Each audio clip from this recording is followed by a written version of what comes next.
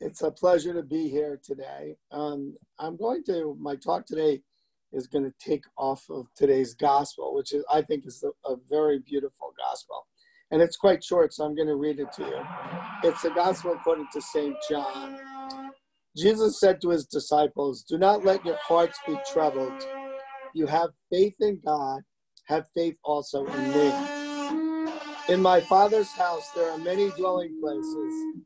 If there were not, would I have told you that I am going to prepare a place for you?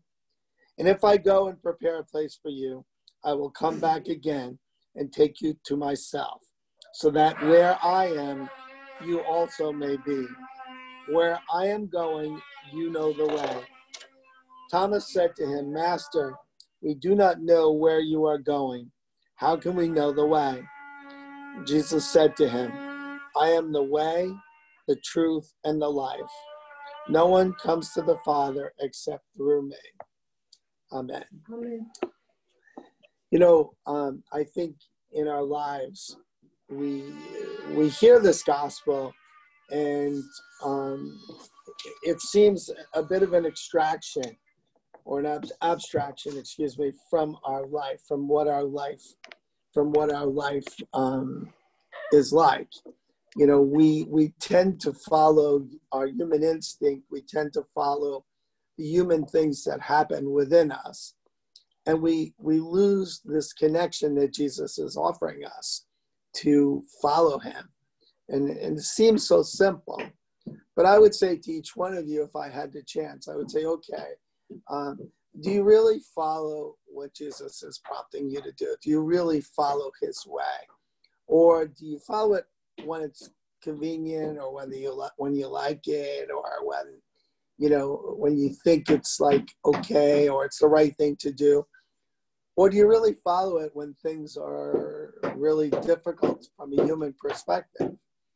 This time that we're sharing in this COVID-19 situation, it brings many, many things to the surface about our life and about how we are meant to interact with God.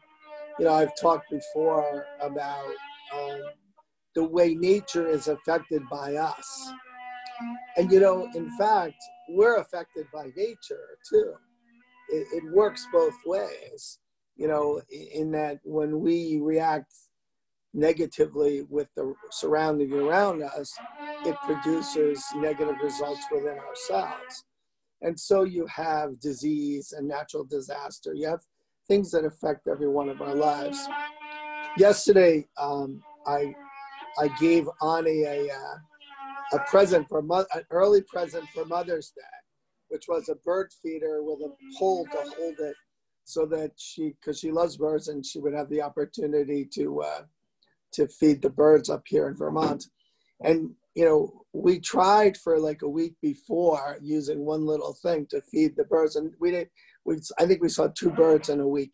Yes. And yesterday we put this new bird feeder up, and it seems like birds have come from everywhere, and it's been a beautiful, beautiful morning watching and realizing each one of those creatures, right? Each of those little tiny creatures were created by God. And in a way, by us participating in their life, we help to feed them, and they in fact help to bring joy and happiness to us, because we have the chance to interact with them. And that's part of God's plan, for us to interact with each other, but to follow him, to follow his ways. And whatever is in our life that we can look at and say, this isn't really following God, we have to try to eliminate that. And what's really kind of scary is if we don't realize what those things are.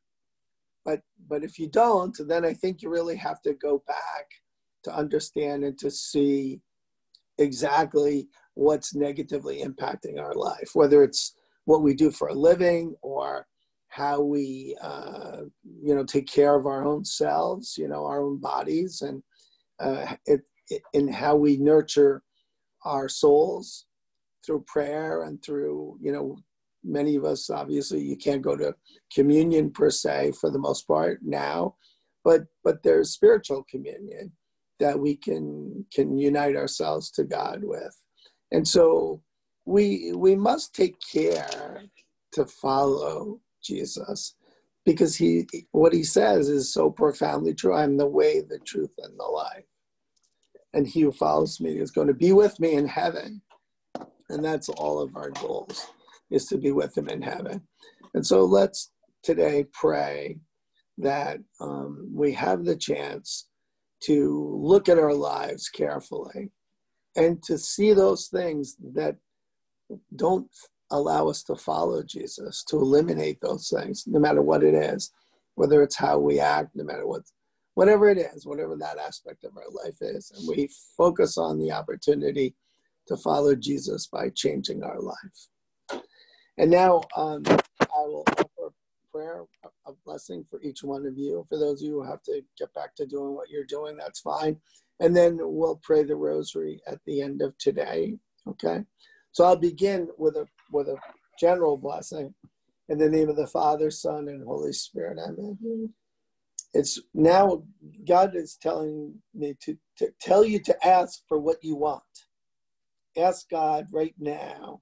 Look within your hearts and ask God exactly what you want.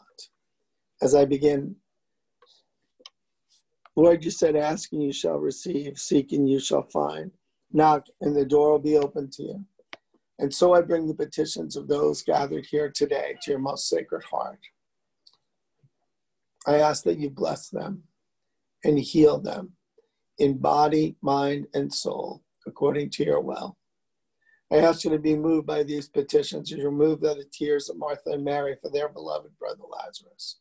As you're moved by your mother's request at the marriage ceremony at Cana. As you're moved by the faith of the Samaritan woman who believes she'd be healed by touching the tassel of your cloak. I thank you, Lord, for the many times when you've intervened in the past, especially on behalf of those gathered here today. And I look forward with peace, hope, and joy at your future coming for the conversion of souls. Jesus, I trust in you. Jesus, I trust in you. Jesus, I trust in you. Saint Faustina, pray for us. In the name of the Father, Son, and Holy Spirit. Amen.